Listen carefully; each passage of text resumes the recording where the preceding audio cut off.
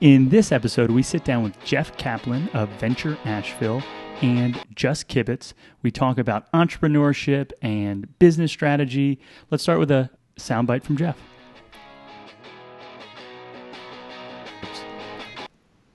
Yeah, actually, can I take a big step back and do a really short version of why Venture Asheville is and why we exist from economic development strategy? Please. So economic development is classically site selection. How do we recruit that big factory to our community, right? So that's when automotive ones are really simple to talk about. So you got Volkswagen out in Chattanooga, we've got BMW down in Greenville. And when you land a major factory like that, that creates a certain amount of jobs, hundreds of thousands of jobs, just because you got to staff the factory. But they have a trickle effect where they create services that serve the factory or vendors like OEMs to serve the. So it just keeps multiplying when you have a major anchor like that. So that's what every community does. So that's like site selection. And then the next step of that is business retention or expansion. So they want to expand the plant, add a new product line. Someone has to coordinate that, and those usually have some type of incentive from the local government. So that's a real import strategy. And also, that also means you need workforce development pipelines. But what about growing our own, right? So how do you create the next generation of headquartered businesses here? It's not enough to just say, we're going to keep bringing businesses into our community, but what's happening here that we can support or pour resources into to create the next big thing? And that's why Venture Asheville exists. It's a holistic approach to economic development where we focus on new venture creation. We want to create the next generation of Asheville headquartered businesses.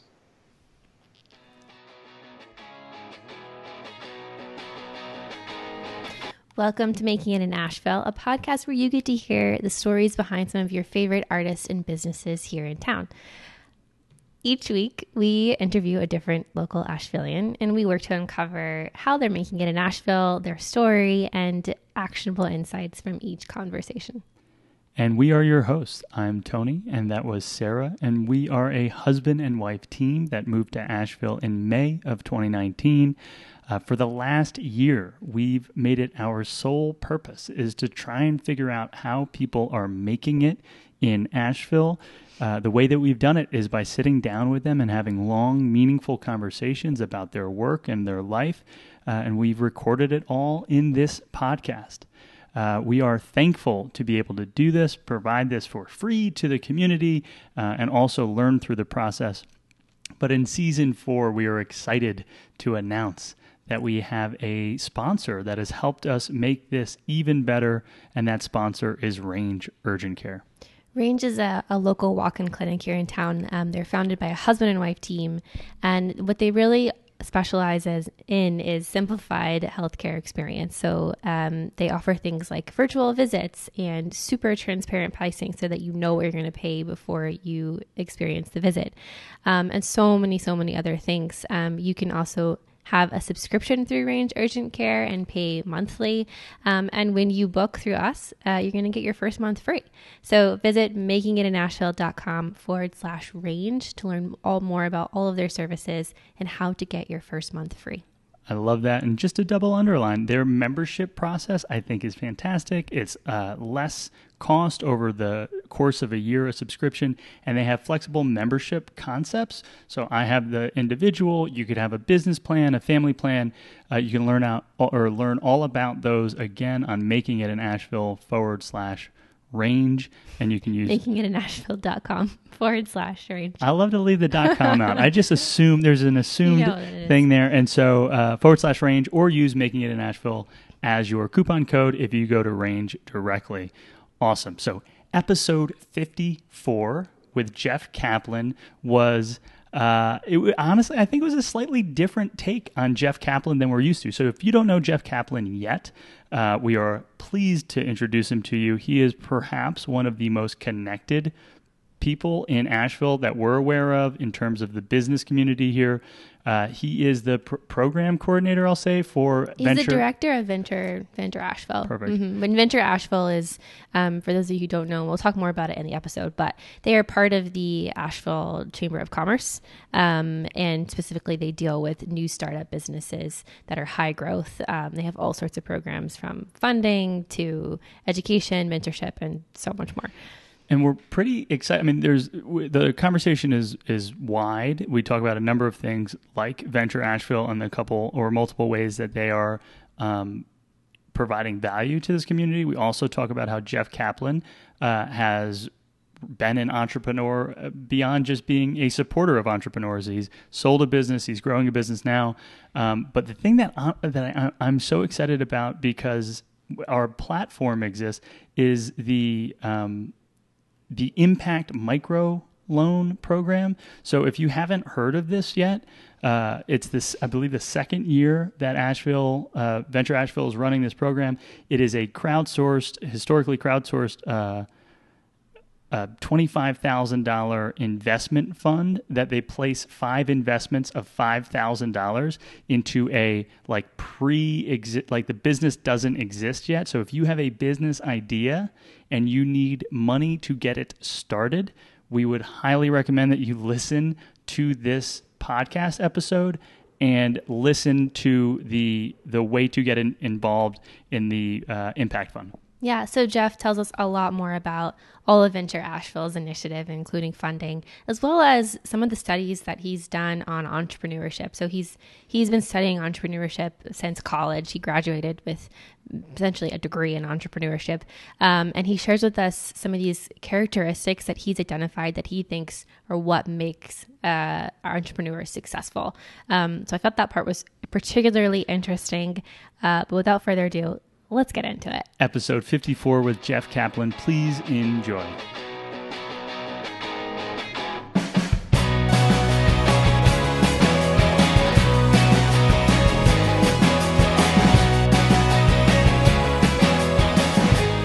Hello and welcome. Please tell us a little bit about yourself. Hi, I'm Jeffrey Kaplan. I'm the director of Venture Asheville, part of the Economic Development Coalition and Asheville Area Chamber of Commerce. Also the #1 chamber in the world, or I guess the U.S. We just won that award last July. Whoa. Wait, really?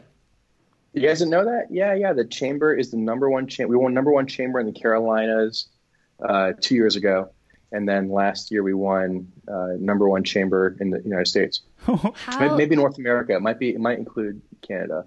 That seems amazing to me. I did not know that. How is that judged? Like, how do they choose the #1 chamber? It's super competitive. It's a long application. It's scored by other chambers, and then it's 3 days of interviews at the annual conference for CACCE, I believe, or ACCE is the accrediting body there. Wow. And yeah, we won last year. So I like to throw that out there. Like, not only is it a chamber, it is the best chamber. Cool. Not an opinion, a fact. That is a peer-reviewed best chamber in America.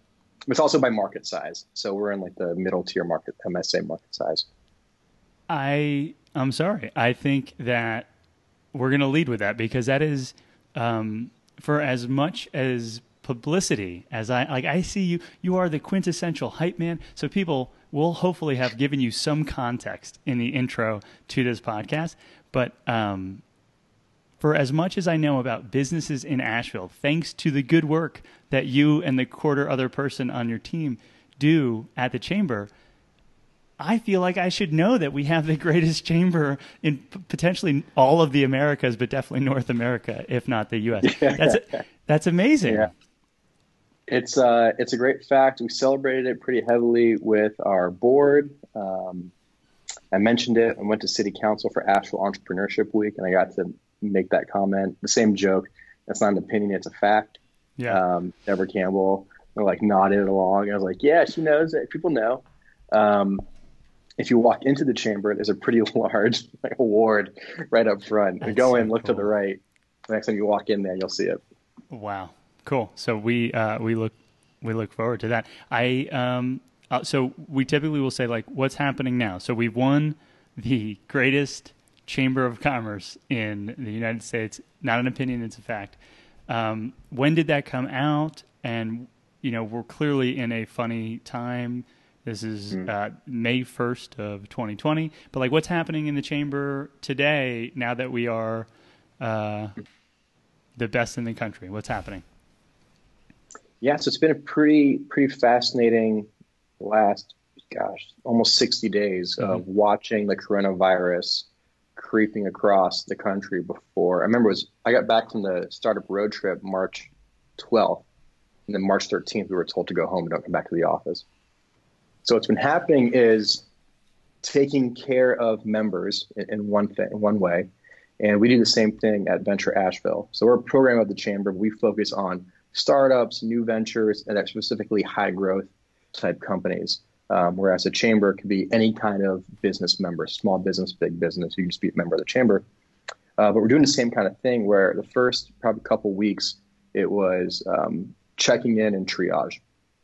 Most of our questions and most of the stuff we're working through was things like cash flow, payroll, furloughs versus layoffs, just walking our, what we call them founders or business owners, CEOs, through all the myriad of challenges that were happening so quickly.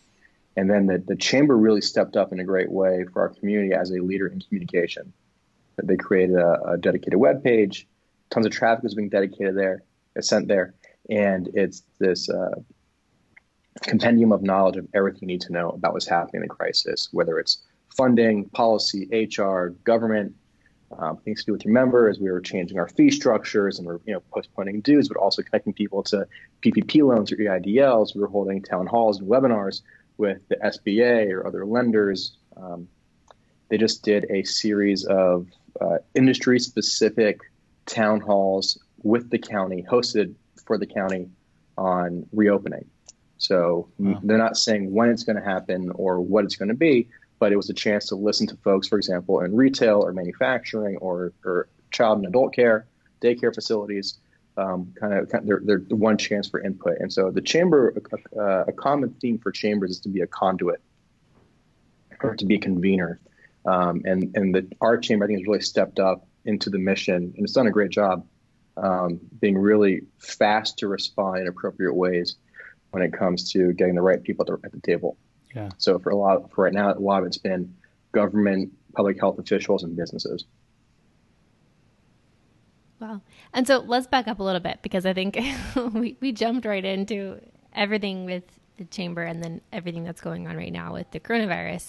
But how did you get here? How did you get to Asheville, and how did you become part of Venture Asheville? Yeah, it's all my wife's doing. My wife, Danielle, who, like Sarah, grew up in Roswell, Georgia, outside of Atlanta. Mm-hmm. And so my wife in the summers as a kid. Sorry, I think Roswell is one of the best little towns in the country. Speaking of chambers, they should be up for best little town. Maybe not the best chamber, but best little town. Sorry. Best little town. Yeah, I haven't been to Roswell in years. I've only visited once or twice. It's and apparently it's got a whole new downtown. Very exciting for Roswell. Oh yeah. Not where the aliens came. Sorry, not where the aliens came. This is Georgia. Different Roswell. I think that was the first thing when I met my wife. I was at a frat party in Gainesville, University of Florida. And I was like, "Where are you from?" She said, "Roswell." And I started laughing, like, "New Mexico?" She's like, "No, Georgia, you idiot." Like, no, how do you not know that? Like, I don't know. I never heard of it before. I'm sorry. He should have said Atlanta. It's a suburb of Atlanta. So she grew up every summer coming here. Her brother was in the Duke TIP program at App State. So what they would do as a whole family, they would come up to this area, drop them off in Boone, and then spend a week or two, hanging out all across Brevard and Asheville and Hendersonville and this whole area. And she just knew after she graduated school and was going into the workforce that she wanted to move to Asheville. I'm from South Florida. I'm from Miami. And I was happy to move anywhere. My degree is in entrepreneurship. I have a master's in it from Florida. My wife's a veterinarian. So her job mobility is the complete opposite of mine, right? She needs to find an animal hospital, get committed, buy in, and then not leave, right? Like that's like, I don't mean physically or monetarily buying in, but like, you want to find an animal hospital you can be at for a long time. You want to build a great clientele. You want to be committed to a place. Whereas my degree in entrepreneurship, working in startups and websites and building apps and all this kind of stuff. I was happy to go anywhere. And I knew coming here that it's a supposedly the reputation being a really tough job market. And I knew that I would, as long as I was with people who loved what they did, I was going to be happy. I worked in jobs where people are miserable and how it's a toxic work environment. And I didn't care what I did. If I was selling vacuum cleaners or doing a call center, didn't care. If people were going to be happy and like working together, I knew I would enjoy working here. Yeah. So I moved here and I met John Jones with AnthroAware at Talent Jam, which was a great event where you get up there and you pitch for a minute if you need a job, or you get up and pitch for a minute if you have a job, you're willing to swap.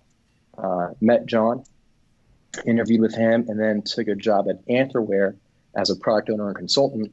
What I loved about working at AnthroAware is at my first interview, I toured the Hatch building with John. John's also the founder of this nonprofit called Hatch AVL.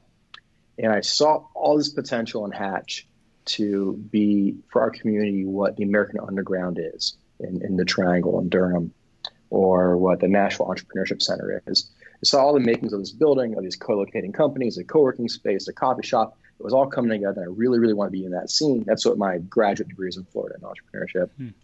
I should probably take a second to say that I got my master's degree, and then I started working for the college. I was a head teaching assistant, graduate assistant, and then I ended up teaching one of the courses when a professor went on sabbatical. And when he came back, I led the Disabled Veterans Program and our Women's Entrepreneurship Program, our student incubators. Anything happening in this world of entrepreneurship, I was just like, let me at it. I want to be a part of it. So moving here, I knew that eventually I wanted my career to get back into that world.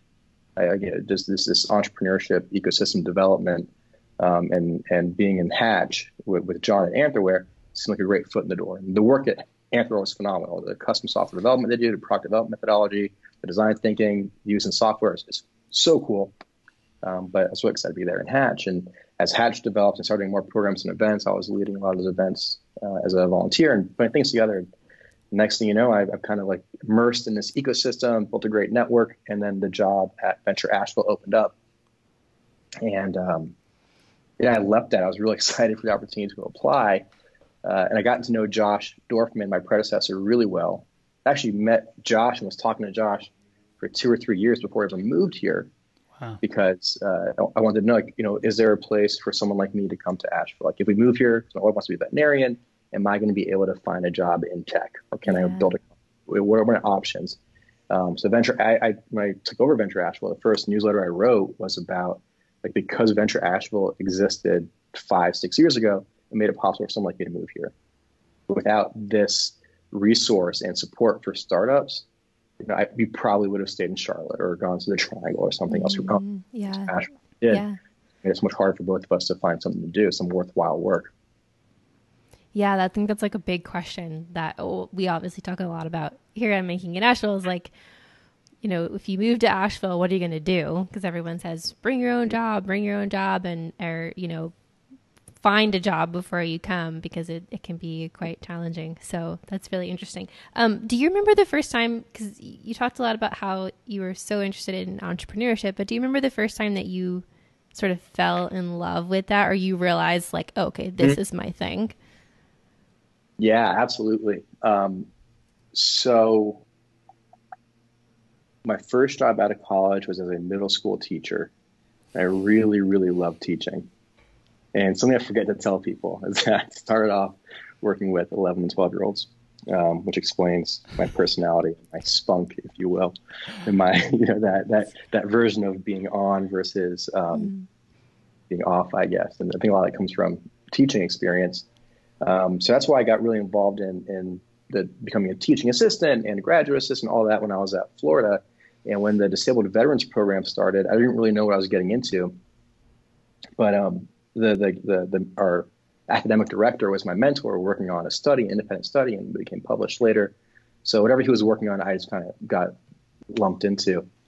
So I started teaching with the Disabled Veterans Program, and my job was to teach the 6-week pre-course for establishing the entrepreneurial mindset in these mostly Iraq and Afghan veterans, or Afghan war veterans. We had a few from Vietnam or from Desert Storm, but it was a preference to these folks who'd come back from Iraq and Afghanistan. And the one who really affected me, that really kind of got me to want to be so committed to this entrepreneurship development or entrepreneurial development, is this guy Benito. Benito was I think he's a Marine in the canine unit. So if you could imagine what these guys do. So anyway, he's training dogs, and like Malinois and German Shepherds. And what he would do is he would actually go into combat and walk in the streets and patrols. He would even fast line out of a helicopter. Wow. With the dogs in a harness. You've seen like the movies where the guys in the helicopter and they shoot down the rope. Imagine doing that with a dog. No, I can't. Right, like in your harness attached to you. So he's doing this, it's unbelievable. And he got injured when an IED blew up. I'm pretty sure it was Iraq. And the facade of a building fell onto the street, and it covered him and the dog and a couple of the guys too. So what's crazy about the story is he's okay. Where he was injured, he went to rehab. He and the dog went to rehab, and he and the dog were both redeployed back to Iraq and went back into combat. And so, I mean, his story is amazing, right? This guy, he's an absolute hero and true warrior. And then he comes back to America, and that's all he's ever done is do dog training. He's done dog training. And so he opens up, I think it's Patriot Dog Training in Arizona. And seeing him go through our program with just knowing how to be a dog trainer, to learn how to be an entrepreneur and how to build a business and how to leverage resources and be creative and solve problems in a new way, to then go back to Arizona and start this business was great. To see him on that journey, it's very fulfilling. It's like teaching. It's very rewarding to see your students progress and have mastery. And I followed his journey for a long time, and I saw, wow, he's actually hiring people now. And I see he's got this sweet new truck, and he's got a second location. And you're looking at all these employees and all his social media. And it's like the power of entrepreneurship is, to me, it's about upward mobility. It's about this guy who had a vision, who had a skill set, and with the skills to build a business, to be entrepreneurial, he can lift himself up out of any situation he's in. And when he does well, it's suddenly not lifting up just him and his family, but he's employing people and lifting up an entire community of people through entrepreneurial skills. And if you want, talking about getting bit by the bug, that's why I love this work and why it's so much fun. I tell people I have the best job in Asheville because we get to do this every single day with all kinds of people.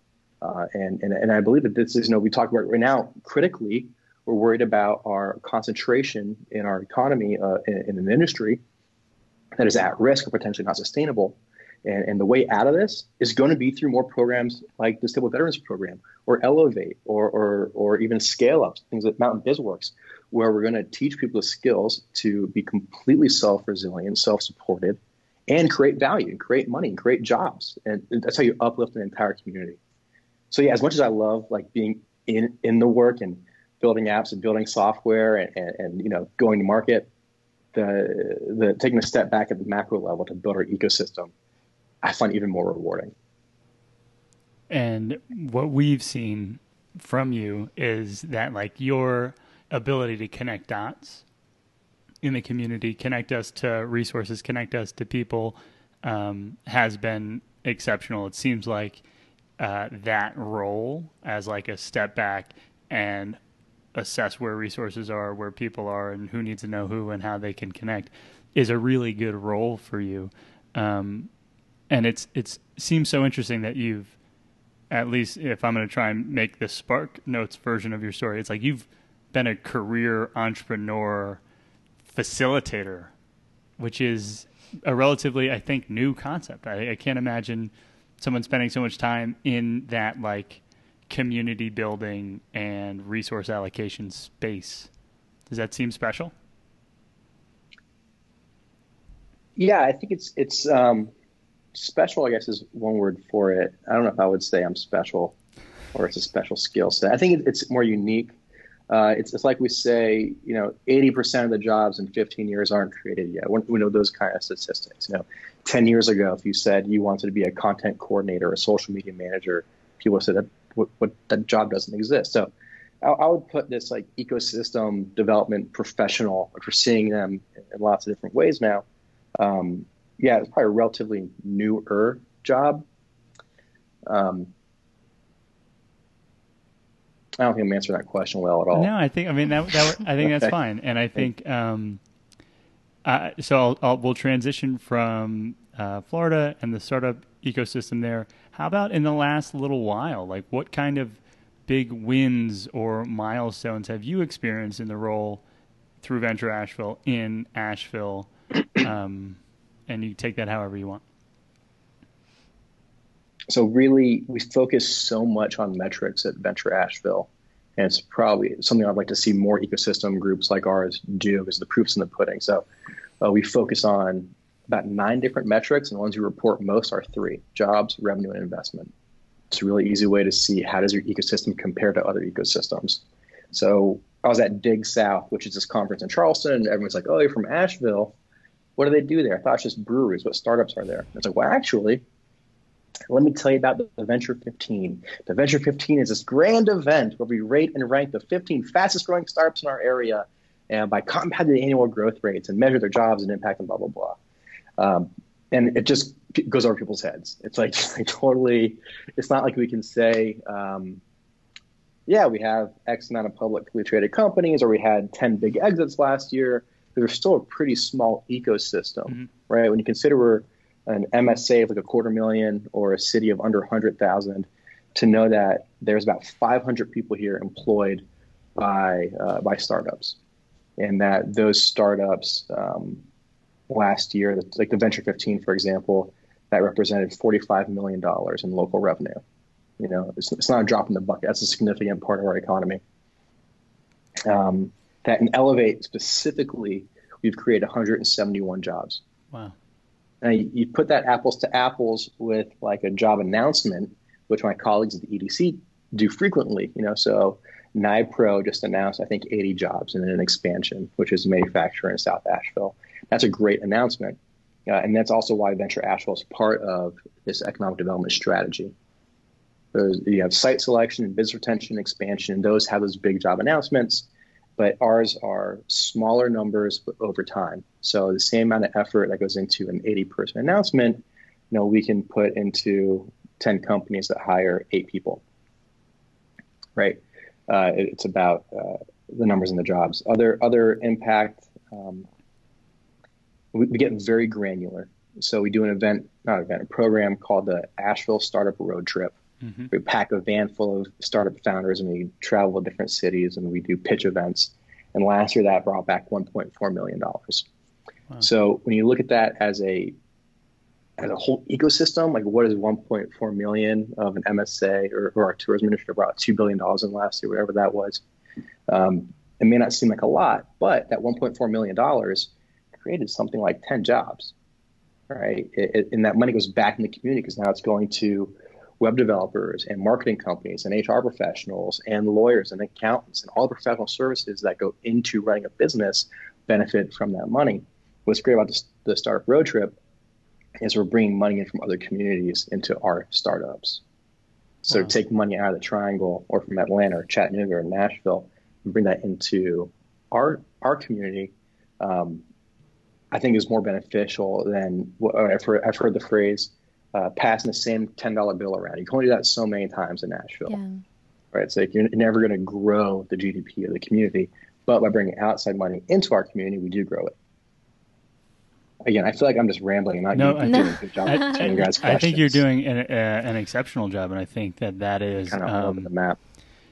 So the 3 things I heard is something of the Venture Asheville, I would say, fit within the larger Chamber of Commerce and like the city's growth plan. So there's something about retention of big businesses. There's something about expansion of those businesses and trying to pull big ones in. And then there's the work that's being done in Venture Asheville, which is across more businesses, less per business, but it's great work. And how's it showing up? It's showing up by way of money invested and revenue generated and jobs created by those smaller businesses. So it's the higher growth stuff. There's also, and we just saw it in an email, I want to say that came out last week, the Asheville Impact Micro Grant, right? Yeah. So yeah, how does that fit in the hierarchy or in the relationships? Yeah, actually, can I take a big step back and Of do a course. really short version of why Venture Asheville is and why we exist from economic development strategy. Please. So economic development is classically site selection. How do we recruit that big factory to our community, right? So that's when automotive ones are really simple to talk about. So you got Volkswagen out in Chattanooga, or you've got BMW down in Greenville. And when you land a major factory like that, that creates a certain amount of jobs, hundreds of thousands of jobs, just because you got to staff the factory. But they have a trickle effect where they create services that serve the factory, or vendors like OEMs to serve this. So it just keeps multiplying when you have a major anchor like that. So that's what every community does. So that's like site selection. And then the next step of that is business retention or expansion. So they want to expand the plant, add a new product line. Someone has to coordinate that. And those usually have some type of incentive from the local government. So that's a real import strategy. And also, that also means you need workforce development pipelines. But what about growing our own, right? So how do you create the next generation of headquartered businesses here? It's not enough to just say, we're going to keep bringing businesses into our community, but what's happening here that we can, support or pour resources into to create the next big thing. And that's why Venture Asheville exists. It's a holistic approach to economic development where we focus on new venture creation. We want to create the next generation of Asheville headquartered businesses. That was might sound better. That was clean. That was really clean. So, okay, with you now, tracking. And the way that you do that practically is in some part by announcing winners. We have three core initiatives. Perfect. Here we go. Three core initiatives at Venture Asheville. Mentorship, which is our Elevate program. We've had, I think, nearly 100 companies go through it. 1/3 of them will fail. 1/3 will graduate, and 1/3 stay in. So like well-known names who have graduated are French Broad Chocolates. Right? They were in our program for something like 2.5 years. It's not an incubator. It's not an accelerator. It's a long-term relationship you build with a team of mentors. And through our program, they went through fundraising, building their factory. At the grand opening was a graduation. It was a really, really nice moment. Moonlight Makers, who you guys have featured, I'm actually one of their mentors, honored to be one of their mentors. They're in our program right now. You look at that program, right? It's the whole thing of can we support these founders, connect them with the resources, make sure they have experts, because we have an incredible amount of retired executives in our community that want to give back, and they make fantastic mentors. We also do funding. So we manage the Asheville Angels. We do the Asheville Startup Road Trip. And a new one from 2 years ago is the Asheville Impact Micro Grant. And then we have programs and events throughout the year like the Venture 15 or Asheville Entrepreneurship Week. And each of these is designed to address a gap in the ecosystem. So the reason we have the Asheville Impact Micro Grant is because we saw that it's hard to start a business, and it's really hard to start from zero. People who start businesses, you always hear, oh, yep, we started with our personal savings, or I asked my friends and family to help me get off the ground. That means it takes money to make money, and you can't even start a business without $100 and something for your LLC license in the state of North Carolina. You have to start somewhere. So we wanted to address that gap in the market. It's really an equity issue. Can you truly start a business from zero? And so that's where we created the Asheville Impact Micro Grant to create $5,000 grants for basically the idea stage companies. So there's really nothing out there. If you have an idea, who's going to give you money? Nobody really should. So this is what this whole thing is about. And the way we raised the money was we did something really counterintuitive. Instead of going to a foundation or taking part of our budget or doing fundraising with the tiered campaign, we said we want to radically democratize the fundraising process and only allow folks to donate $200. That is the only level of donation. We have one class of donor. That's it. So the soundbite is it's a radically democratized community-sourced microgrant program. Always a little buzzword chained together. We did it last year, and we raised $25,000, which was $15,000 more than we thought we were going to raise. We thought it'd be great with like $2,000. Cool. We raised $25,000, and we gave it out to 5 companies at a big ceremony. It was a lot of fun. We're doing it this year, and we got to $7,000, and then everything stopped. It was March 13th, and everything went into lockdown and social distancing, and layoffs were being announced. And we couldn't, like, I did not have the heart to start fundraising or posting wacky, silly videos to get people to donate or doing funny newsletters. It just felt so tone deaf and off brand and insulting to try to ask people for money at this point. So we did something really antithetical to our mission, which was to be radically democratized, community sourced to go to our corporate partners. And the HCA Mission Innovation Fund came in with $10,000. First Horizon Bank Foundation came in with $5,000. And the NC Biotechnology Center came in with $3,000. And we got to $25,000. We just opened it on Friday. And applications are coming in now, which is awesome. And I feel that here's one of my like fluffy sayings I think you're going to like, Tony. Like spring follows winter, new venture creation follows unemployment. We're about to see 20 to 25,000 people in our community probably unemployed. Yeah. I don't think that's an unreasonable estimate. And what are these people going to do? Some will be rehired, some won't. Some are going to use this chance to take a leap. So given how much pain is about to be in our, or already is in our community, I think we'll have a pretty competitive process on our microgrant program. We'll give 5 companies $5,000, or 5 founders $5,000 to get off the ground and get going. And I think that entrepreneurs will lead our economic recovery. I think their solutions, their businesses, the opportunities they create for others will pull us out of the slump we're in. And we hope that this microgrant program can fast track 5 of those. That's awesome. I want to pull in, so we try to announce that we're having conversations. I want to pull in a question from the general Making It in Asheville audience, and you touched on it, and the idea of like equality and equity across the community and supporting like a diverse founders group. Are there initiatives or processes in place to help non-founders be founders? Like what steps are being taken to make sure as many people know that this thing exists? And we're so glad that we get to have you on to be a platform, however small ours is, but to share the story so that maybe someone that's listening goes, I'm going to apply, and this $5,000 is game changing. Yeah. So, again, we try to fill every gap we can see in the ecosystem, and entrepreneurs got to have a foot in the door somewhere. There's got to be a way to enter the ecosystem. And 1 Million Cups is a great venue for that. It's like get in and meet people. We do pitch parties once a month, which is open mic night for entrepreneurs. You can get up and do a 1-minute pitch about anything you want. And this is also in that top of the funnel world, the Asheville Impact Micro Grant. Last year, we had 99 applications. 50 came from female founders, 49 from male founders. Industry breakdowns, we saw about a quarter came from tech, 15 from food and beverage, 10 in the leisure, recreation, tourism, hospitality group, and then everything else is pretty small amounts. Surprisingly to me, 8% or 9% came from people of color. So our Black and brown entrepreneurs were less than 10% of our applicants. And so we saw that we have, we're not doing a good enough job reaching out to other populations. We're seeing the same faces over and over again.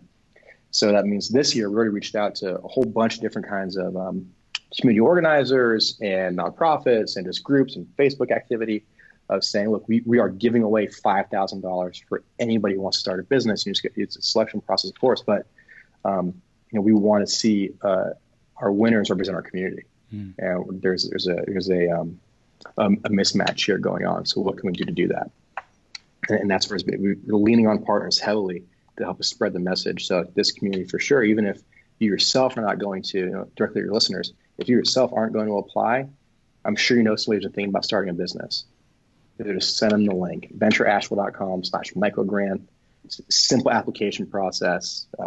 It's just like, who are you? What's your business? How are you going to make money? Why is this scalable? In a 1-minute video. That's it. Cool.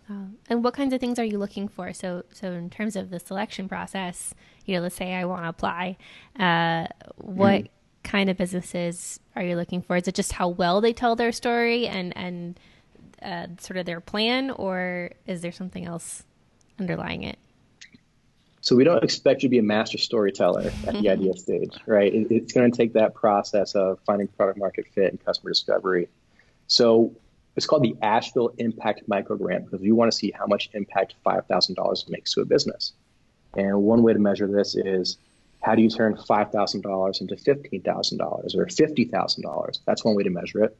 One example last year was Sarah Delaney from Three Mountains Tima Tea. She makes a carbonated draft beverage tea from Rwanda. And she used the grant to get samples sent to brokers and distributors. And she got into every fresh market in the nation, 160 stores all across the East Coast. Wow. Like that is an awesome example of how you take a small investment to create multiplying effects. It's not about how well you tell your story. That's not important. What's important is how much impact does $5,000 have for your business? And that's what we're going to measure applications against applications of where will the most impact be seen. Got it. Yeah. That's awesome. And so you mentioned like the progression. So I'm imagining this is phase one of a business in Asheville. This is what the Impact Micro Grant is for. Phase two is what is the next step? Is it? I'm forgetting the language that you use. We think about like a funnel a lot of times, or even like a product life cycle S-curve chart, where you go from ideation to growth to maturity to either renewal or extension or decline, like any kind of product or business life cycle. So at the top of the funnel, you're going to have things like the microgrant program, pitch parties, 1 million cups. And so if you've gone through all that, then at this point you have the makings of a business. And it might be time to go to the AV Tech Incubator or Mountain BizWorks Foundations classes, join a co-working space or a peer group kind of thing. If you have a product at this point or you're about to go to market and you're high growth, you can come to Elevate, our mentorship program. Elevate. And that we say that's a long-term relationship you build with mentors to get through the inflection points of your growth curve. So as you start ticking up, it's a great time to come to Elevate and have mentors take you through. At some point, your growth curve is going to start leveling off, and maybe it's time you jump into scale up at Mountain BizWorks, or maybe you came out of scale up and now you're feeling it's time to execute and you want to come to Elevate.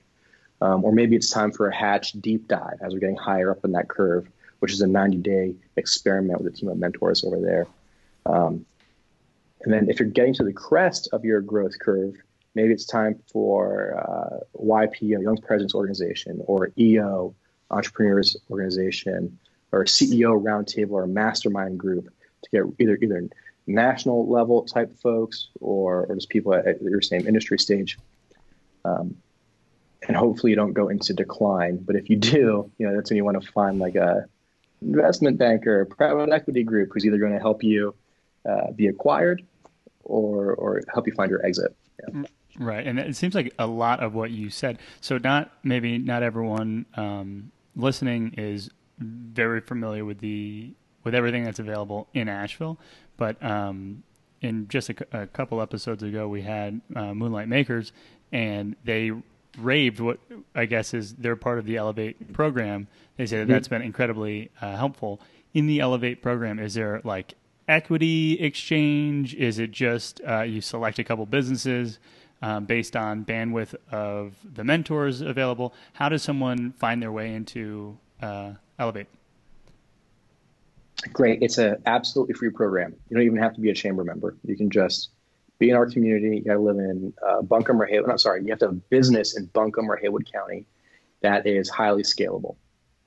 So that's the X factor. That's so really like a service business might not be a fit, but if you are making widgets or software or something where you can keep making them overnight with the right infrastructure, that's a fit for Elevate. That's exactly right, Tony. Okay. So that's how we define highly scalable. At the early stages, if you want to give it a number, we can say, can you 2x your revenue every year? Can you double revenue year over year? That's a very high growth curve. And it's a team of mentors, right? So you get 3 to 4 mentors on your team that are going to help you with all kinds of challenges. Some people compare it to therapy. I compare it more to consulting. Yeah. These folks become like your board of advisors, your board of directors, de facto board of directors. It's a free program. You just got to remain in good standing. So remain in good standing, you got to go to your monthly meeting. You got to come to the peer mentoring sessions that we run. And we want you to be a good steward of the program and of Asheville entrepreneurship. We have an experience portfolio, which came directly on my graduate program. Things you have to do to stay in good standing. It's things like you have to pitch. You got to be in competitions. You got to apply for funding, whether it's free funding or angel funding. You got to be involved in your community, whether it's you want to get involved in the 1 Million Cubs or at your church. You got to be out in the community, whatever it is. You be volunteering. You got to go to conferences or trade shows. So we create this matrix of activities they have to do outside of their regular mentor sessions. And it really does push entrepreneurs into the next level. And why that's so, like, I think that community aspect is so interesting and so different from what maybe a traditional mentorship program would be, which maybe you just meet with your mentor once a week and then you talk and then you go and do the things. Yeah. Why is that included? Why do you think that that's so important for them to grow? Yeah, we found that the peer mentoring groups we run once a month outside of your regular mentor session is super popular. And we hear things like, one example I always go back to was had a bunch of founders around a table, and someone said, for 2 years, we've been using Google Sheets to manage our inventory, and we're outgrowing it. It's not working anymore. What do you guys use? And, 10 different founders from different businesses, but at similar stages, so not really not competitors, we're talking about what inventory management system they use and why. Yeah. And by the end of this conversation, the founder knew exactly which one they wanted to use. That would have taken somebody weeks of research and weeks of sales demos and just so much time on their own when they have people who are in the same boat as you making, similar, but it's not similar product, maybe similar price range or similar stage of business, in those early transitions, which can be really painful and can, either, help you sink or swim. Having folks like you to talk to and work through critical issues is so important. Yeah. And I mean, my thought is that all of that required work that you've identified as part of the, I guess, being in the program, it is almost like a self-fulfilling prophecy that if they're participating and doing all of these other things and getting repetitions at pitching, then there will be growth, barring some sort of crazy experience or event that we're maybe going through right now.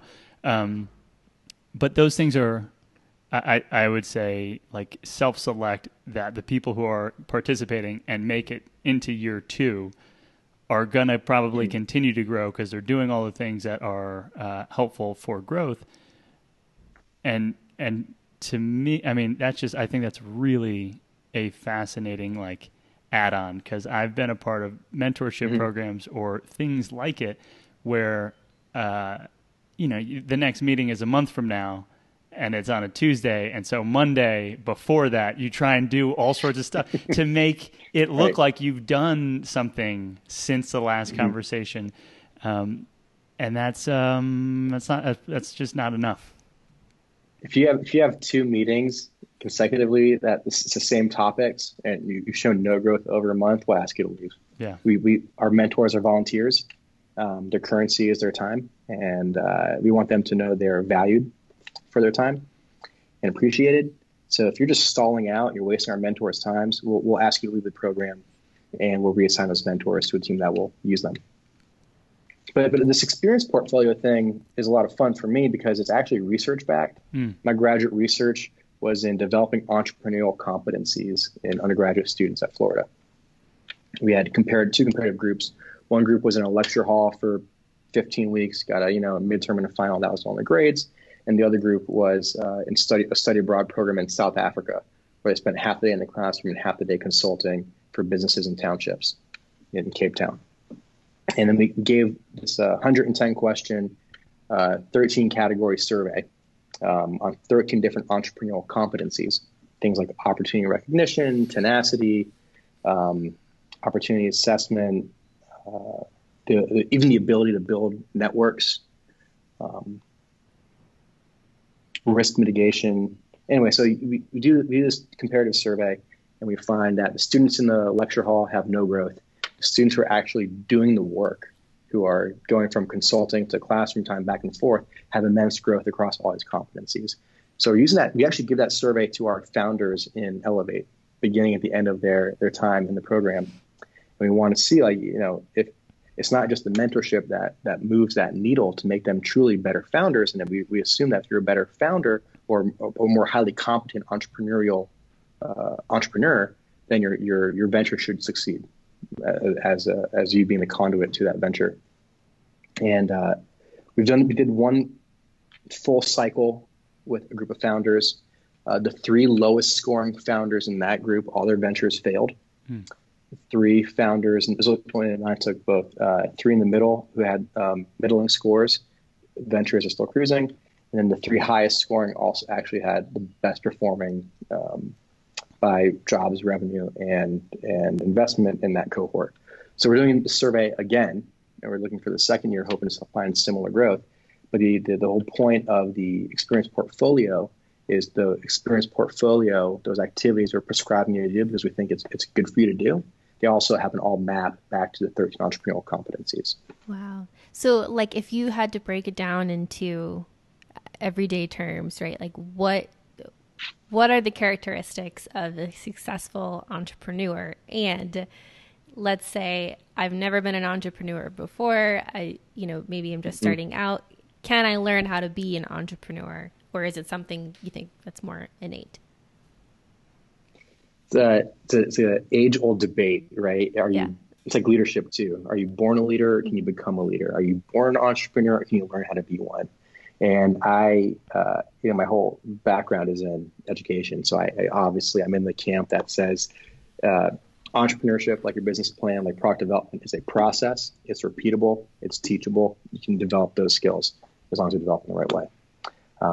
So I very much believe anyone can become a great entrepreneur.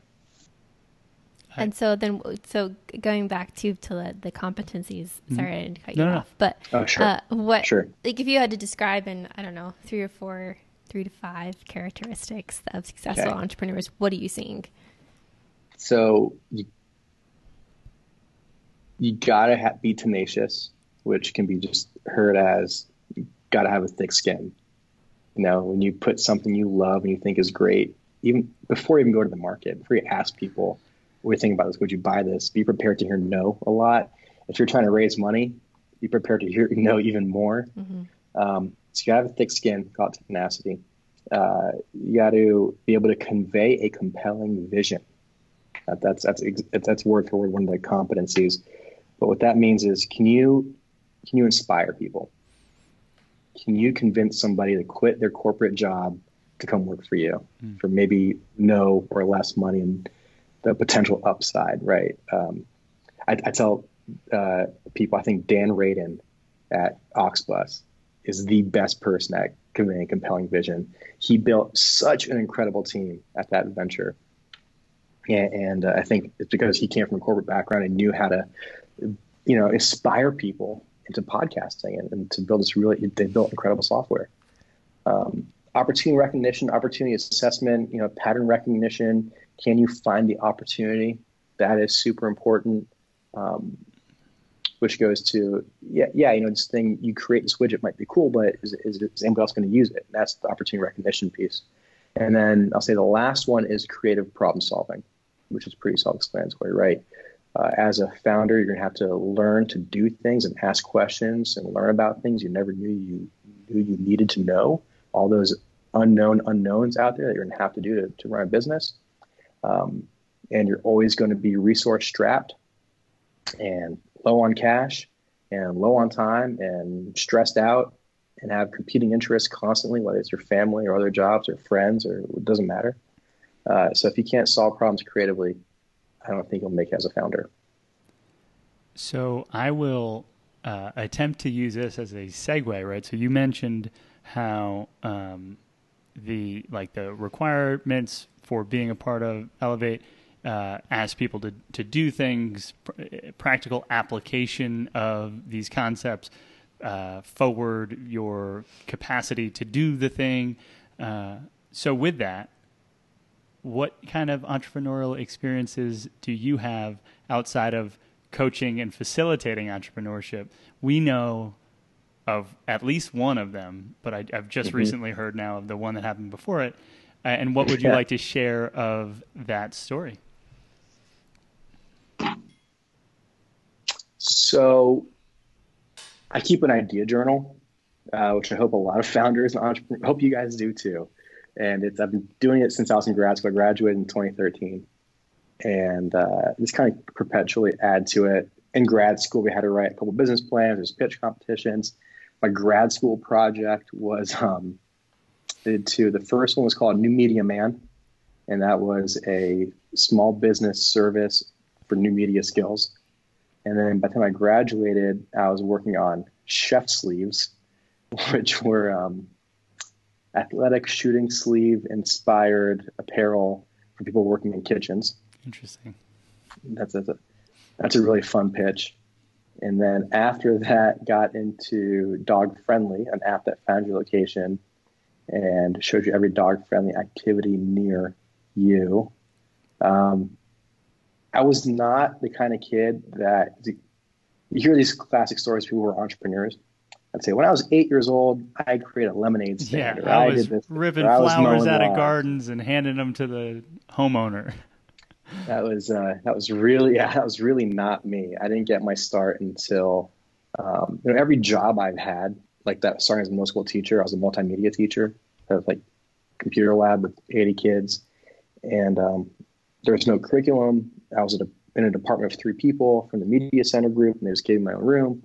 And so I've always had to kind of figure it out and have a lot of autonomy. And so from there, I went to actually grad school in Indiana to build a new master's level certificate in media technology and learning sciences. And then from there, I went back to University of Florida and went to the Hillel as a program director. I was just told, just create programs for the students at campus. All right.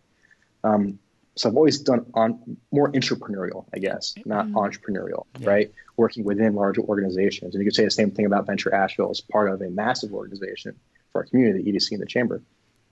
So I don't have one of those stories, but it wasn't until grad school where I got that push to start a business. And I'll give you the quick chef's sleeves pitch, if I may, because I think it's a lot of fun. You ever hear the expression, don't look in the kitchen of your favorite restaurant? You know why that is? Kitchens are hot and chefs get sweaty. And where's that sweat supposed to go? I'll tell you. It starts on their forehead in little beads. The little beads become big drops. And those drops sometimes fall off their face into your food. Or they drip down their head to their neck, down their arms, across their hands, onto their utensils, into your food. It happens all the time. Sweat gets in the food. You know, the way chefs work hasn't changed in something like 500 years. The chef's whites that we see our chefs wearing today go back to Renaissance France. If you look across activities and sports, professional attire, it all adapts with modern technology at the time.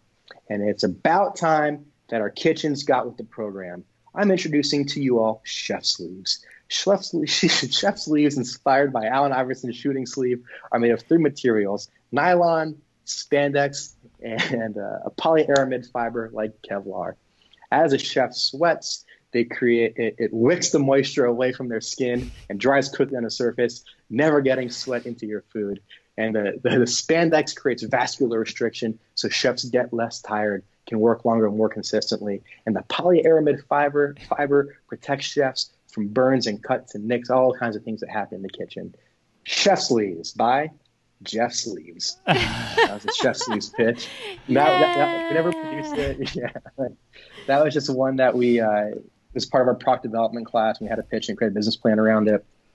And we would do things like go to food truck rallies and give all these chefs $5 shooting sleeves we bought at Foot Locker. And we're like, just try it on, wear it for your shift. We'll come back in 3 hours and see how you liked it. And they really liked it, but never actually took the next step. Yeah. And then after grad school, we had just adopted our second dog, Tallulah, who's an Australian Shepherd. And we're also a veterinarian, of course. And we have another dog and a cat. And then this new dog, it was like, we got to see where the new dog parks are. And we got to do this and do that. We found this problem of always wanting to go out and do things with our dog, but not having good resource to find nearby things to do with our dog. So I created Dog Friendly with a PH, because Dog Friendly with an F was taken. And it was just me. I went to the Groundwork Labs Accelerator in Durham through NC IDEA, went through that program and learned how to do some web crawling and database building, and then all these no-code hacking, no-code, low-code type programs to create an app with a geolocating map into 13,000 locations across the country. Restaurants, parks, hotels, beaches, hiking trails, you name it, you could find it on the app. The way I got into Groundwork Labs, this is a fun story, is John Austin, the director at NC IDEA. I knew that I was like one of the worst applicants, and I was just kind of like, maybe, I'm up there against guys doing IoT device failure prediction and like really important stuff, and I'm here with like my app for people who like dogs. Yeah, so a lot of people like dogs. More people have dogs than Internet of Things technology, I'd argue. Yeah, so I knew I could get in based on the application. Like, I get to the interview. At the interview, I brought in a tray of cookies that I told him my wife made, and they're all cut out in like dog paws and shapes of dogs, and I was like silly little things. The truth is, I made them the night before, but I wanted him to feel like the whole family is like riding on this. We need you to in the Groundwork Labs. Please let us in. I got in, and that was really great. Not just to be in an accelerator. It was somewhat repetitive content-wise to what I went through in grad school, but to get to know the network of the Triangle and Durham and Raleigh and Chapel Hill and all that, their investors and the people who are making that ecosystem happen was great. And that app, we scaled up to 15,000 users. And then I sold it to a blogger who was just getting started almost exactly 2 years ago on May 4th. My non-compete runs out.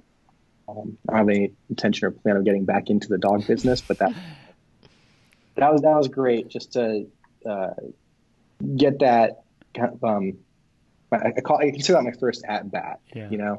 My first time of building a product, going through the whole process, lean design, human-centered design, working with people in Pakistan as developers and trying to find co-founders and trying to get investment, and then none of it went well. You get a lot of bruises, and so I was glad to have a low-stakes first at bat. Learned a lot about the industry, because the pet industry is unbelievable and fantastic and a lot of fun. And it's so diverse, from medicine to food to products to apps and technology. It's really cool. And then, we didn't make much money on that at all. Actually, we took what we made off of Dog Friendly and took a trip to Italy. So, money well spent. Yeah, good time. So I actually have a quick question for more clarity. The process of exiting and selling, even if it's, to your point, not a big exit, like, did you use a broker? Did this person just reach out to you? It was just serendipitous. What was that process like? I've been looking for someone to take it over for a year or more, even.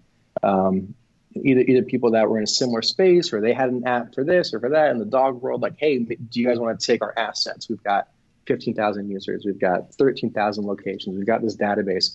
We've got this YouTube channel with 90,000 views and Instagram followers, this and that. So I try to package up all of our assets and say, you may not want to do dog friendly. That's fine. But you may want our database as a feature for your product, or you may want to take over our social media channels to give you a head start, which is what I think the person who bought our product, I think that's what she got more out of it, was essentially she had the database. I don't think she ever used it, but to get this big head start on all the SEO, she got all of our 301 redirects to her site.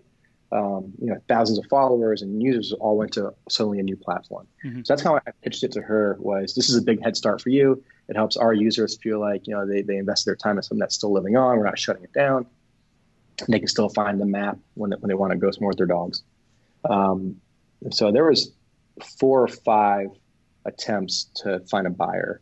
Some got really close and were very friendly.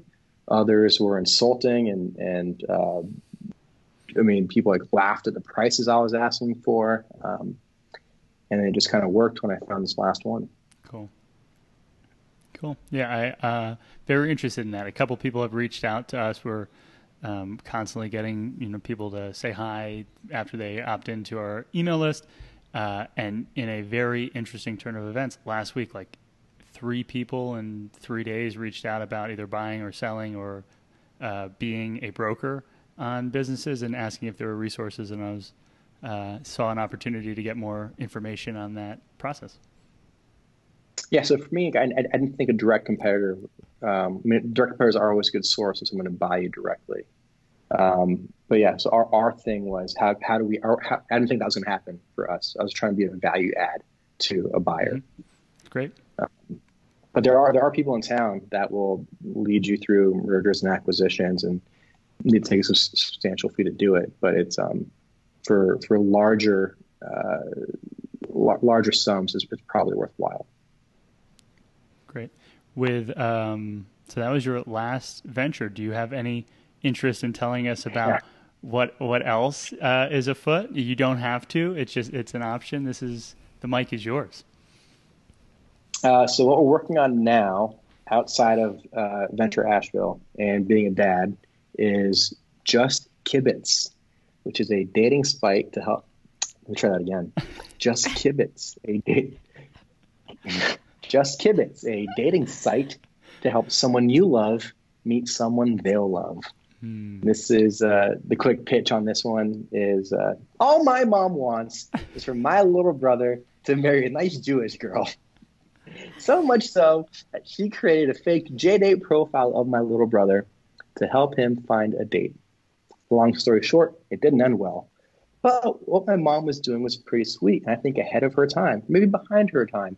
The way parents met other parents to set up their kids on dates is like how civilization started. It's how people left caves. And the world of online dating today is an absolute train wreck. 60% of women are sent unsolicited nude photos. 72% of all users have had to block another user. And less than 1 in 5 matches ever becomes a date. We want to turn these statistics around. By taking the oldest form of dating and bringing it online, we're letting mothers match with other mothers, talk about their kids, and if they think the kids would get along and should want a date, the parents can prepay for the date inside the app. That's it. That's Just Kibitz. Love it. Does it work for married couples? Mom, will you pay for our date? Yeah. Maybe the 2.0. I'm very excited to show this. We just got a new logo, and our good friends, your good friends and mine, Moonlight Makers, create our new shirts. Here they are. Love it. What's it called? Not Argyle. The raglan sleeve, the baseball. Yeah, the baseball T-shirt. Cool. Mm-hmm. Yeah, the baseball tee. Yeah, into it. Pop. Yeah, fluorescent orange. So if you're listening to this, it's a good time to go to YouTube and look at how cool this shirt is. Yeah, if there's ever been a compelling reason to check out our YouTube channel, this is it, people. It's a beautiful, beautiful shirt, and coincidentally, we have a very early draft. It's hidden, but a very early draft of about to be announced, making it an Asheville T-shirt that will rip off at the very end of this episode. Not actually, but rip the vest off. Very nice shirt you got there. Yeah. I do want to talk a bit more about Just Kibitz, because the backstory, I think, is interesting and how it came to be. Yeah. I've had the idea for years. This is a true story. My mom was doing this for my little brother, and I didn't know. My wife was the one she told. We were home. We were in South Florida for something. And my mom pulled out this computer and showed it to Danielle. And look at these girls I'm trying to match Adam with. What do you think? But Danielle's like, well, what are you doing? But she's not. It's identity theft. People have tried this before for their kids. And it's been this like fun pitch we use at pitch parties. And I feel like at the pitch party, it's your first time walking into an ecosystem. You're worried people aren't going to like your idea or think it's dumb or think it's silly. And I IMC it. And I did a really big job. I really tried really hard of trying to make it a really safe space for ideas. And if I can take the most outlandish idea and make it seem kind of reasonable, anything that comes after that's going to be fine. So this pitch, we've been refining it for like 2 years. And a bunch of my friends knew about it. And when Sawyer was born in July, a friend said, when you're the dad on paternity leave, when you're home, all you're doing is like making food once in a while and changing diapers. You have a lot of time on your hands, which isn't really true. So why don't you try to start this business? You have like 3 weeks at home, try to start a business. So I put some wireframes together. I got a landing page up. I talked to Mike, my CTO, my good friend. He's building the back end out. We got a few other people on board. Hannah was going to come on board if we could make this thing go full time. And suddenly, in a few weeks, we had the skeletal structure of a dating site. We did it with a Tinder clone for our first prototype and just made it with moms instead. And then we got into Big Scary Fish Tank. We put our 7-minute pitch together, and we awarded $150,000 to keep going. And the Big Scary Fish Tank was put on by the Asheville Investment Club, which is a group of angel investors. And since then, we've been building our marketing material. We've got the campaigns are about to launch. We have a video team that's creating we'll share it here. Our character we're creating is called the Yenta Fairy. And the concept here is that forever, the Yenta Fairy has been behind these great matchups in history. It's the magic between two mothers is the Yenta Fairy and all this stuff, right? She's this like shidduch, this matchmaker woman. And the idea is that she's tired and she wants to retire. So she created Just Kibitz. So you can be the Yenta you were born to be. And that's kind of our whole marketing pitch around this video campaign to drive traffic to the site. Oh my goodness, I cannot wait to see all of this come out. I'm so into it. I know that we've mentioned this in the past, but I think that the most recent season of Marvelous Miss Maisel is like teeing this situation up where if you don't watch Marvelous Miss Maisel, her mom is the word Yenta? Like, I don't know what that is, but she goes into matchmaking full steam ahead in this most recent season. The actual matchmaker is a title. It's a job in like Jewish culture. It's called a shidduch or a shadchan.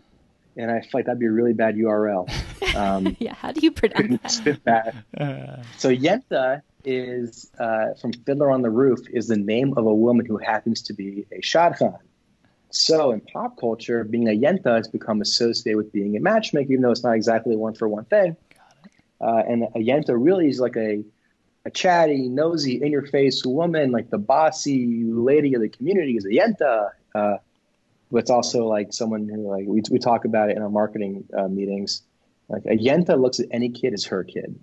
If you're one of her kid's friends, you may as well be her kid. And she's going to take care of you too. You sit at the table, there's going to be food for you. You want to meet somebody, she's going to introduce you. She's a Yenta. And so that's the idea of the Yenta fairy, this archetypical, like Jewish mother, who could be anybody's mom kind of thing, is who we're trying to portray. And the actress, Maren Hinke from Marvelous Mrs. Maisel, plays the mom. We have like our top tier choice of like really famous Jewish women celebrities, and she's on our. If we can get Maren, it would be incredible. I don't think we can afford her, but we would like. So Maren, if you're listening to this and you think it'd be a fun idea, give me a call. Is equity on the table? Would that be something you'd be interested in? Could she? For somebody at that level, we would. We have an allocation of shares for our employee stock ownership program, our employee shared ownership program. And we all of our employees are eligible for that program, and we would share it for someone like that who obviously we can't afford, but if they would take a small sum of money and some back end, like they're going to have to do social media posting or continued videos or more support, we would be, if there's going to be a long-term relationship, we would happy to extend equity to them. Yeah, and I mean, I'll use that as an opportunity to maybe segue back into these like universal truths we asked about, like what are some things that founders do. A thing that stood out for me through this is it seems your ability to identify not just like incentives, but like where opportunity lies and what people need. And so it's something about incentives, it's something about resources, and I find that really, like, I find it inspiring. And the way that you're talking about this is something that might not be intuitive, right? Like you might not obviously know that you could pay someone with the back end and have a stock owner pool, but like once you're exposed to it, it can be taught, and you do it once and then you can do it a second time. I just find that the idea of teaching, maybe not, teaching entrepreneurship, I do think is possible. It's just the willingness to move towards unknowns is the thing that I think needs the most repetitions. And it just so happens that if you get entrepreneurial opportunities, you get given autonomy, you can flip that level of autonomy into your own endeavor if perhaps you have some seed money that you can start with, like the impact fund. Yeah, Tony, I think you're talking about this tolerance for ambiguity, which is one of the competencies as well. Like you have to be comfortable walking through fog. You may not know what's on the other side of the fog, but you feel confident or competent enough to know how to get through it. You're not taking leaps, you're taking small steps. Yeah. And yeah, and if we give you $5,000 in the micro grant, we don't give you $5,000 and say, see you later. Like you immediately go into Elevate or Scale Up or the AV Tech Incubator, or we don't let you just walk away free. Like we want to make sure you're getting support along the way. Because entrepreneurship, to be an entrepreneur, is a journey. There is no end point. It is absolutely a journey that grows along with the individual.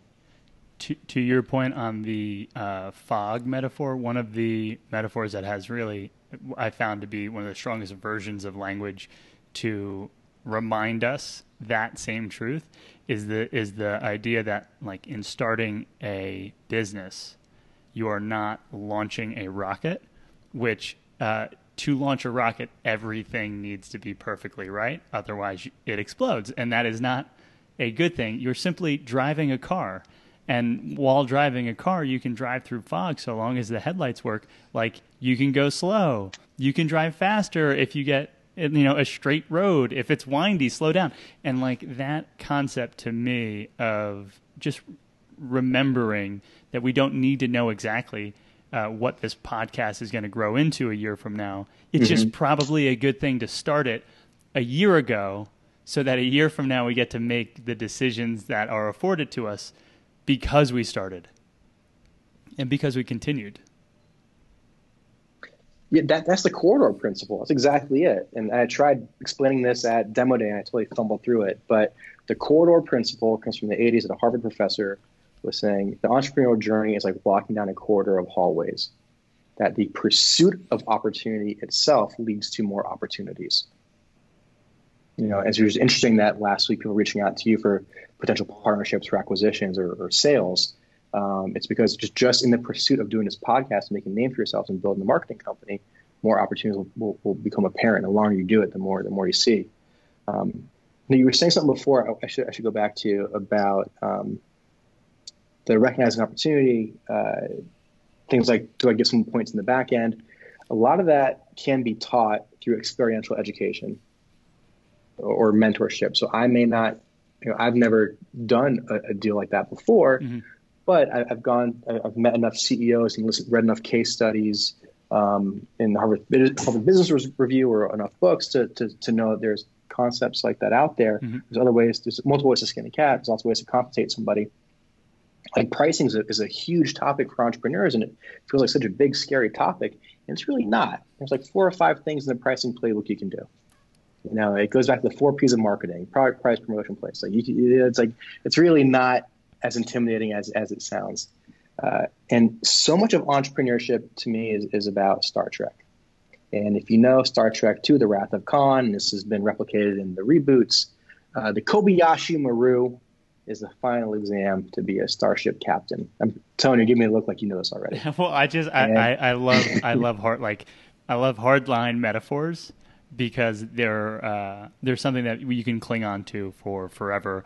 And that you'll be able to track with, like, where am I in? Oh, yeah, I'm at stage 2. And I don't actually know Star Trek much, but I'm just excited about what's about to happen. I thought you said Klingon in there. So the Kobayashi Maru is a final exam. It's a simulation where you come out of warp and you're surrounded by Klingon birds of prey. And it's supposed to be a lose-lose situation. The idea is that everyone fails at Kobayashi Maru, and you're graded or evaluated on how do you handle failure. Because as a starship captain, you will see defeat. As a founder, as an entrepreneur, you will have setbacks you didn't know you would have. Like bad things are going to happen.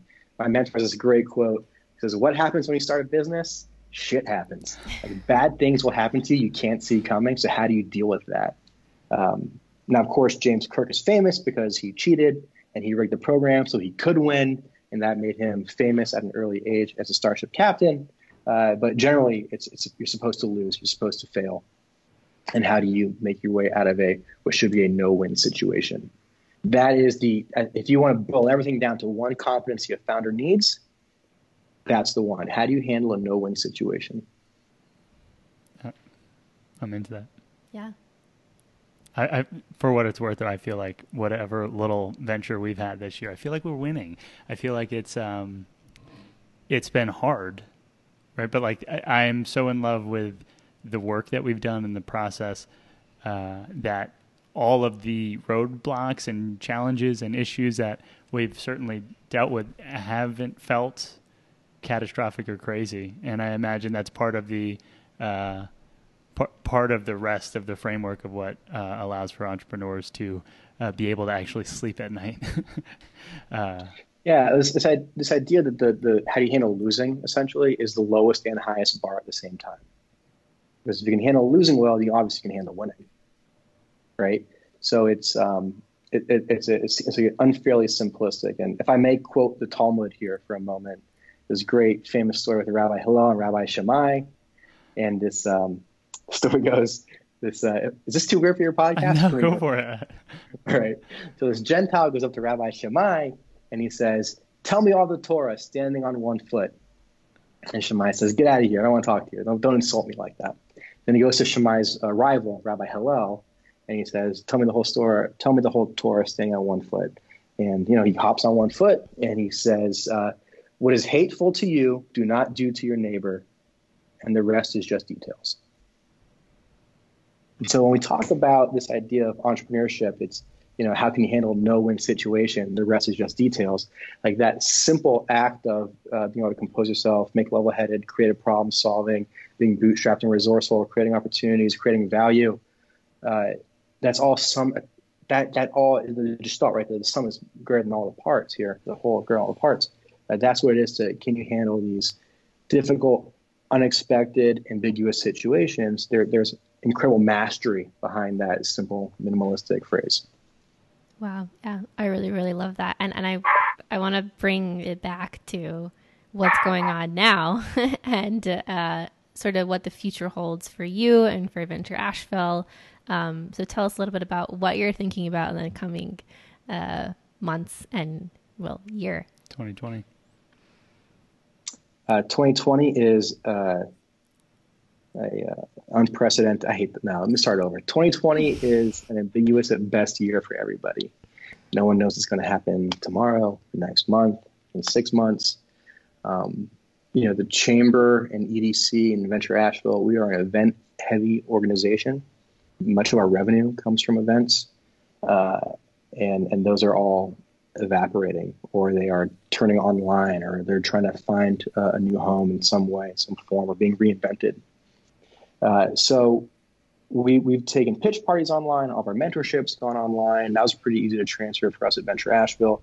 Towards the end of the year in December, we'll have the 2020 Venture 15, our great big award show at the end of the year for everything from the 15 fastest growing companies to our mentor, entrepreneur, investor, and so on of the year, big awards we give out. And we hope we're still doing that December 17th at the Orange Peel. We're not changing that yet.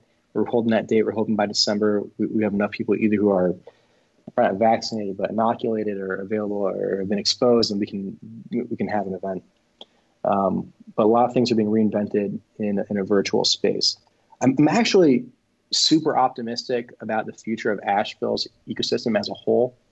If you look at the Dogwood Health Trust, right, and the Mission HCA Mission Innovation Fund, there are some massive opportunities coming to our region that are going to be absolutely transformational. And I think now they just take on a new tenor or a new significance given the struggles in our economy and our workforce, everyone who's around here. I want to talk about the HCA Mission Fund for a moment. I think this is not as well known as the Dogwood Health Trust, but as part of the sale from Mission to HCA, there was like 15 or so covenants they had to keep. And one of them was the establishment of a $25 million innovation fund. Wow. This is a corporate venture fund being operated by jointly Mission and HCA. And I expect most of the funding to be in the $1 to $2 million range. I mean, this is a venture fund, so they want to see that classic 10x return. Do you know what it's going to do to our community to have 10 to 15 or even 20 high-tech healthcare startups in our community in the next 4 years? That money has to be spent. The money, the $25 million, like legally by the Attorney General, it has to be spent here. Like we're a beer city because we've got 10, 15 breweries downtown and 60 across the region.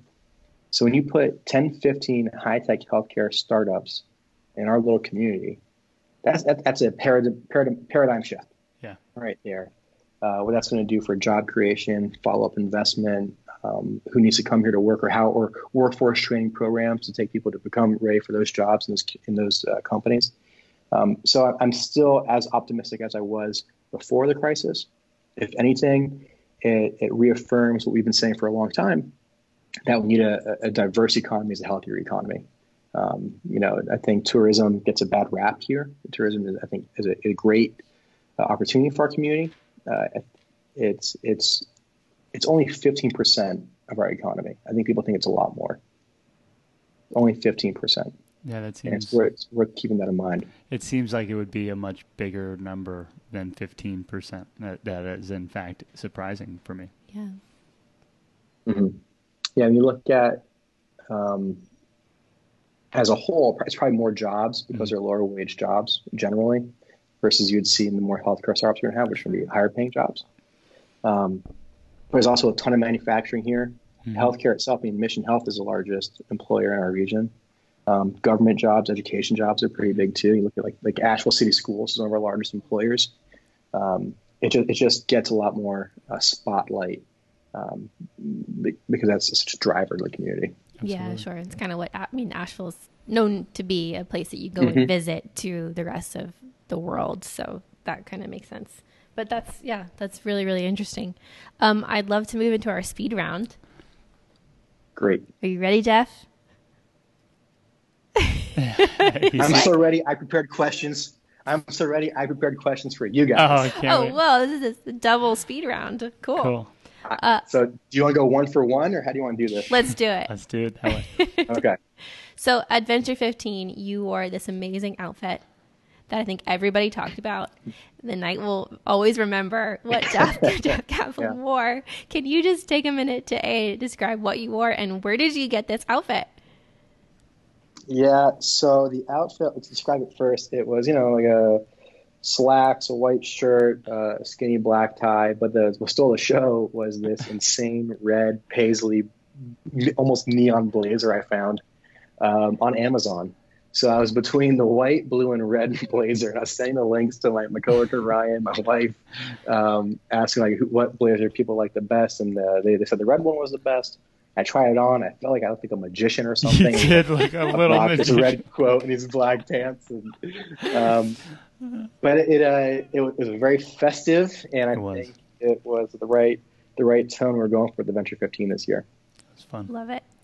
Cool. Okay, my question. All right. You two have this great history with the country Italy. Mm-hmm. So what do you prefer, cacchetti or tapas? Definitely Italian, like stuzzichini snacks, if that's what you're asking. You mean between like Spanish tapas and Italian? Yeah, Spanish tapas are the, I guess, more Venetian cacchetti, which is, sure. bite-sized, Yeah, obviously. Okay. It's just the flavors of Italian food that, his last name is Ubertaccio. Like, how can we not like that? So we're gonna stay in the team corner on this, but Italian cuisine for us is very special. We though do love all of the Mediterranean cuisines. Yeah, Curate knocks it out of the park every time, so you can't really we won't complain there. We honeymooned in Portugal, and they do an incredible small plate game plan as well. Mm-hmm. But push comes to shove, it's going to be Italian food winning fist to fist with us. What's our second question? I have a entrepreneur question for you, which is, and you just don't think about this too much because it could be a loaded question, but most inspiring entrepreneur for you right now in this moment.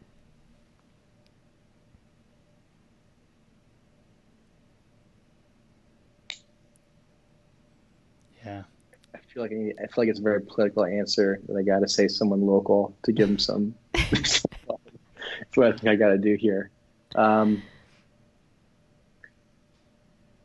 feel like the easy answer is someone like Elon Musk or Sarah Blakely. Those are just so classic. But no, I want to say who's really inspiring me right now in our community. Dan Wisnant, retired Colonel Dan Wisnant. Not to go back to the veteran thing. Yeah. But Dan Wisnant is he's full colonel, retired. When he pitches his SDV, Service Disabled Veteran Office Systems, they furnish and design veteran affairs Got hospitals. And they say their tagline is, "We are veterans designing spaces to heal veterans." And in his pitch, he talks about the president of the company, or one executive director, Mike. I can't remember Mike's last name, but he talks about how Mike is a Gold Star family. That means someone in their family was lost in combat overseas, and it was actually under Dan's leadership, his charge in Fallujah, Iraq. Or is that Afghanistan? I think it's Afghanistan. In Fallujah. And so this whole team is entirely owned by veterans, and they have this insane work ethic and this incredible commitment to each other. And it's like, I was in a fraternity in college, and I thought like brotherhood was like a thing. It pales in comparison to the bond that this team has for each other and the way they treat, friends of friends. If you're with them, you are in. And what they've done with this company, this concept of veterans designing spaces to heal veterans. And, he came in trying to raise money. They renegotiated with suppliers. They're doing all the right things as entrepreneurs. They're having an absolutely last year they had a monster year. They're having an even bigger one this year. They were the number one company at the Venture 15 last year. So this insane growth rate. I would not be surprised if they were number one again. Yeah. So I went to the pitch competition, and I was floored by them and by Appalachian Pharmacy. The two of both of those businesses represent such crazy opportunity awareness and like specific knowledge and like connecting these things that are just hard to, like the moat around how difficult it is to pull off what they're doing, and like how many seats there are at each of the tables is just absolutely dumbfounding. And then the scale of the opportunities are also crazy for me. So I love that as a pick. I just assumed you were going to say Kay Bentley, who's winning everything right now, and I think is somehow or another nominated for May's Chamber Award. But she won. She got Small Business of the Month. Yeah. Kay's a great example of resource leveraging. I was so impressed the first time I saw her van, and I've gotten to know her pretty well. I know you guys profiled her. Kay is very inspiring as well. The thing about Appalachian Specialty and SDV together is they represent another academic concept called kaleidoscope thinking. Mm-hmm. So some people call it threading the needle, right? Find that really unique opportunity across the high motor barriers and to find the perfect opportunity. And the kaleidoscope thinking is more about the more you shift and rotate like the lenses you see the world through in a kaleidoscope, these beautiful images emerge. In the same way, with the exact right alignment of resources, the perfect opportunity emerges. Yeah. Google those people. Hopefully one day we have them each on the podcast, because what they're doing is going to be huge. I mean, it already is huge, but is going to continue to be huge. And it's exciting to have them in our community. All right, last round of speed. My second question is, sticking with the Italian theme, best pizza in town. What is it? Ooh, we recently tried to do a little, so I will say, because I'm a smart husband, that the best pizza in town is out of our oven. Bravo. Bellissimo. But there's also been a lot of bad pizza that's come out of our oven, but we won't talk about that. Yeah, that's a hard one. I mean, we have a top three. Easy. Yeah, top three are White Labs Pizza, which we recently discovered. I don't think enough people know that they do pizza, but their pizza is, to me, probably the closest to like a true Neapolitan style pizza. All Souls Pizza, which is kind of like its own category, I think, like kind of Neapolitan, but they use a lot of different flours and whole grains and things, so it's kind of a different taste. And then, you know what? We actually haven't had their pizza, but I can judge from the way it looks and from the way that everything else they put out, which is Cucina 24. They serve pizza, and they do it in a brick oven, and it looks super legit. And we love everything that Brian Canapelli just gives to the world. And my qualifier, just color commentary on the play-by-play, is that we specifically love, and Neapolitan style pizza, which is like a softer, lighter, cooks for 90 seconds or so. I grew up in New Jersey. We lived in New York together. The New York style pie is also fantastic. It's just different. And when we think best, we think Neapolitan and a very specific personal pie kind of experience. So take that with a grain of salt if you're from Chicago and think that your pizza should look like a square and cake, which is fine.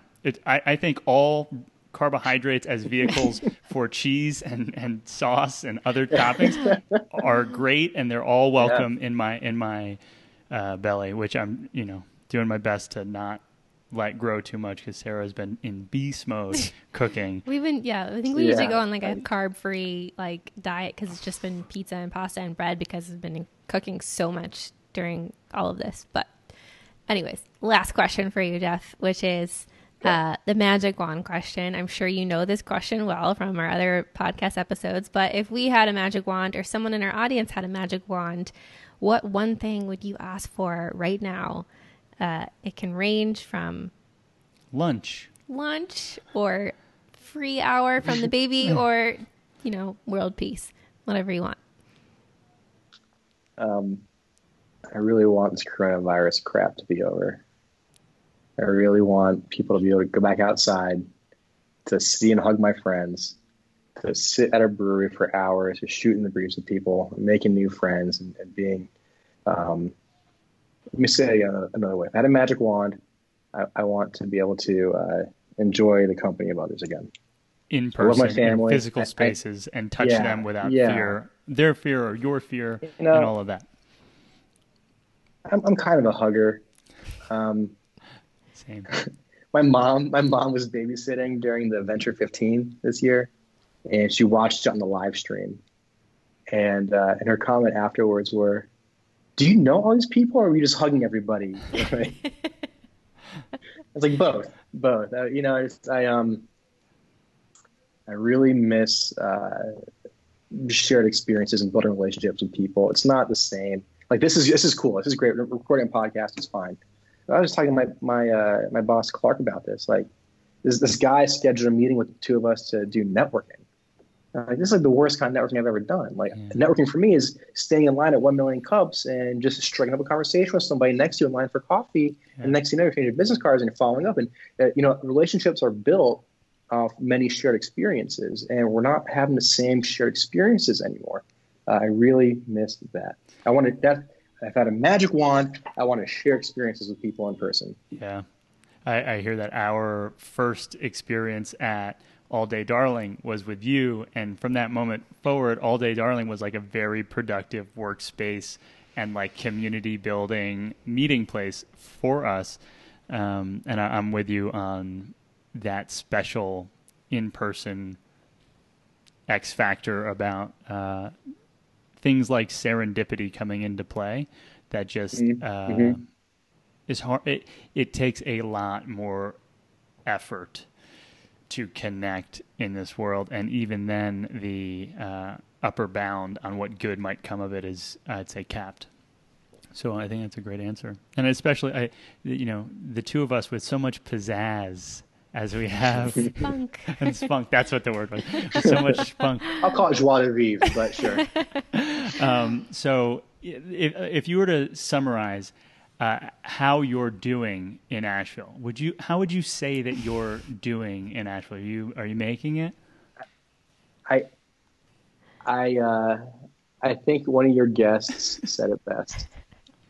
And that was, I'm doing okay-ish in Asheville. Oh man, that's I think it's never been a more true statement than probably right now. Right. There's a lot to be thankful for. We got to count our blessings. There's a lot to be thankful for in our world. I think it's an entrepreneurial trait to be dissatisfied with the status quo. And our status quo going into this thing was really good. We have great amenities in our area, and those are being so restricted. So our status quo has gone down a little bit. And so because of that, I think we're doing it okay-ish. Why? Did you have something you wanted to add? No, I couldn't have said it better myself. And one of the things I'll add to that concept is I went to a conference it was the Inc. 500 or something conference. It was in LA, and the founder of Life is Good, the brand, was there. And he had an absolutely incredible keynote presentation.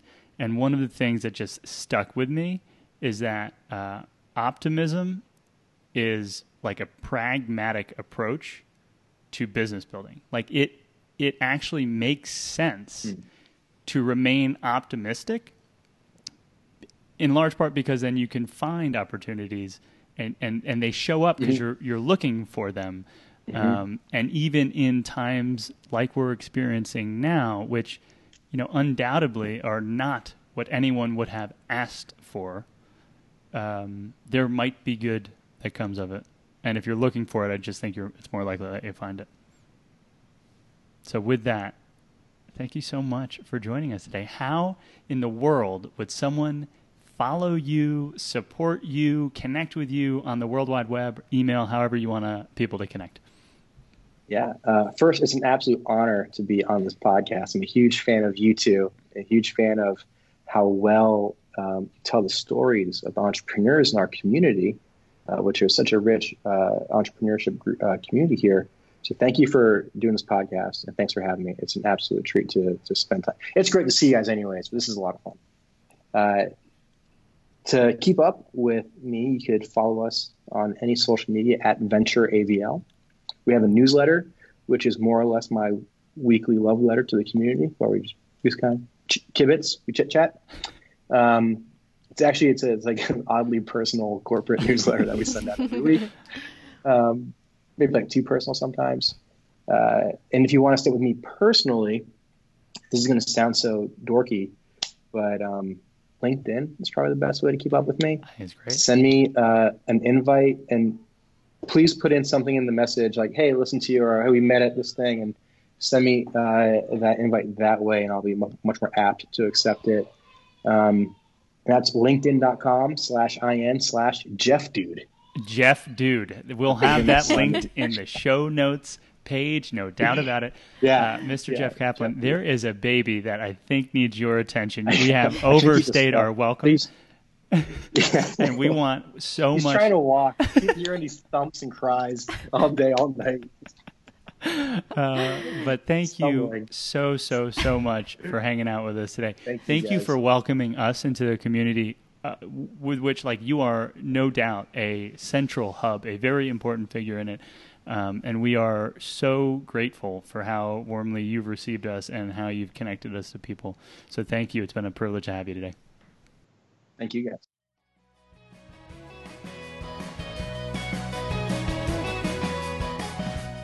And that was episode 54 with Jeff Kaplan. Jeez Louise, holy moly.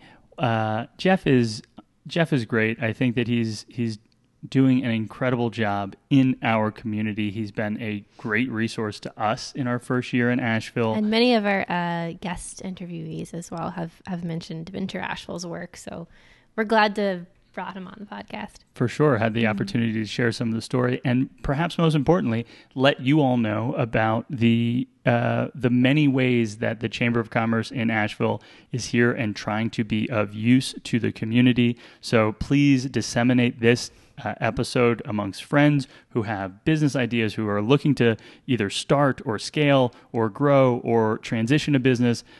We have a lot of resources here in the community. Venture Asheville is one of them. We are so excited to share this story. So if you liked this episode, please let us know by visiting either in the description on the player that you're using or on our podcast page, the link that allows you to leave a review, a 5-star review or a comment review on Apple Podcasts. By leaving a review on Apple Podcasts, you help this podcast get found by people who care about Asheville and our entrepreneur community. And furthermore, don't forget to subscribe. You can go to makingitnashville.com/subscribe for all the different ways you can stay connected with us, including our email newsletter, which is where we announce new episodes and give behind the scenes information about each episode. It's also where we share events first and tons of other helpful information. You can also follow us on Instagram and Facebook and subscribe to the podcast on your favorite podcast player. And I would be remiss to leave out our YouTube channel because we had a fun little call out to our YouTube channel with Jeff in the episode. And so if you are watching on YouTube, high five to you. If you have not checked out our YouTube channel, please do. You guessed it. It's called Making It in Asheville. You'll be able to find it rather easily, or visit makingitinasheville.com/subscribe, and you'll see it as a link there. And so one more time, we want to give some love and appreciation and thanks to our podcast sponsor, Range Urgent Care. Again, Range is doing things so differently than we've seen anywhere else with regards to fast healthcare services.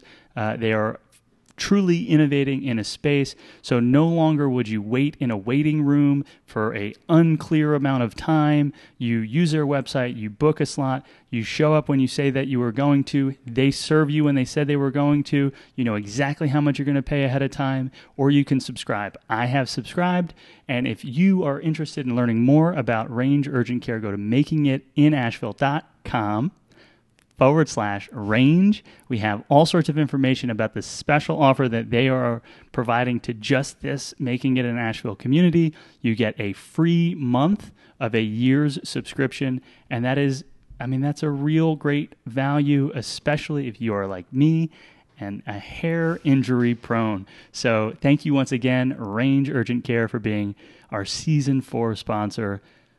We're so thankful. And we'd also like to thank ourselves. That sounds so weird. But Making It Creative is our marketing agency, and that really is a big part of why this podcast even is able to exist. We offer meaningful marketing solutions that we help businesses really identify that one marketing lever that they can pull that's going to have the biggest impact. And so again, we wouldn't be here if it wasn't for Making It Creative. So visit makingitcreative.com to learn more. Perfect. And the last thing we'll say, the way that we always leave this podcast, is that if there is someone in Asheville that you think we should have on the show, please let us know. The way to do that is to visit makingitinasheville.com/podcast. We have a very simple nomination process. Let us know who in town you would love to have us interview. It can be you, it can be someone else, but we are always open to connecting to new people. And as our 1-year anniversary has just come and gone, we announced a winner of a small little birthday giveaway that we were running. Sarah, you want to tell a little bit? I know it's after the fact, but you want to tell us a little bit about what we were planning with the 1-year giveaway? Yeah. So for our first year of Making It in Asheville, we put together a package which includes a free one-on-one marketing consultation with a local business here in town. They get to be a guest on our podcast as well, or nominate someone of their choice. We have our new T-shirt that we are giving away to this one lucky winner. They're the first person to get this T-shirt. It's called Doing Okay-ish in Asheville. We'll be launching that soon. And they get delicious homemade chocolate cookies made by yours truly, because no birthday is a birthday without cake or cookies. And so congratulations to John Hornsby Creative. He was the winner of our birthday giveaway. We will be connecting with him this week, and I'm sure you'll hear more about him soon. Perfect. Episode 54, week 54. Sarah, we did it. Listener, thank you for making it all the way back here into the cheap seats of episode 54. It is greatly appreciated, and we look forward to talking with you next week. Do good, be good. Sarah, high five. High five.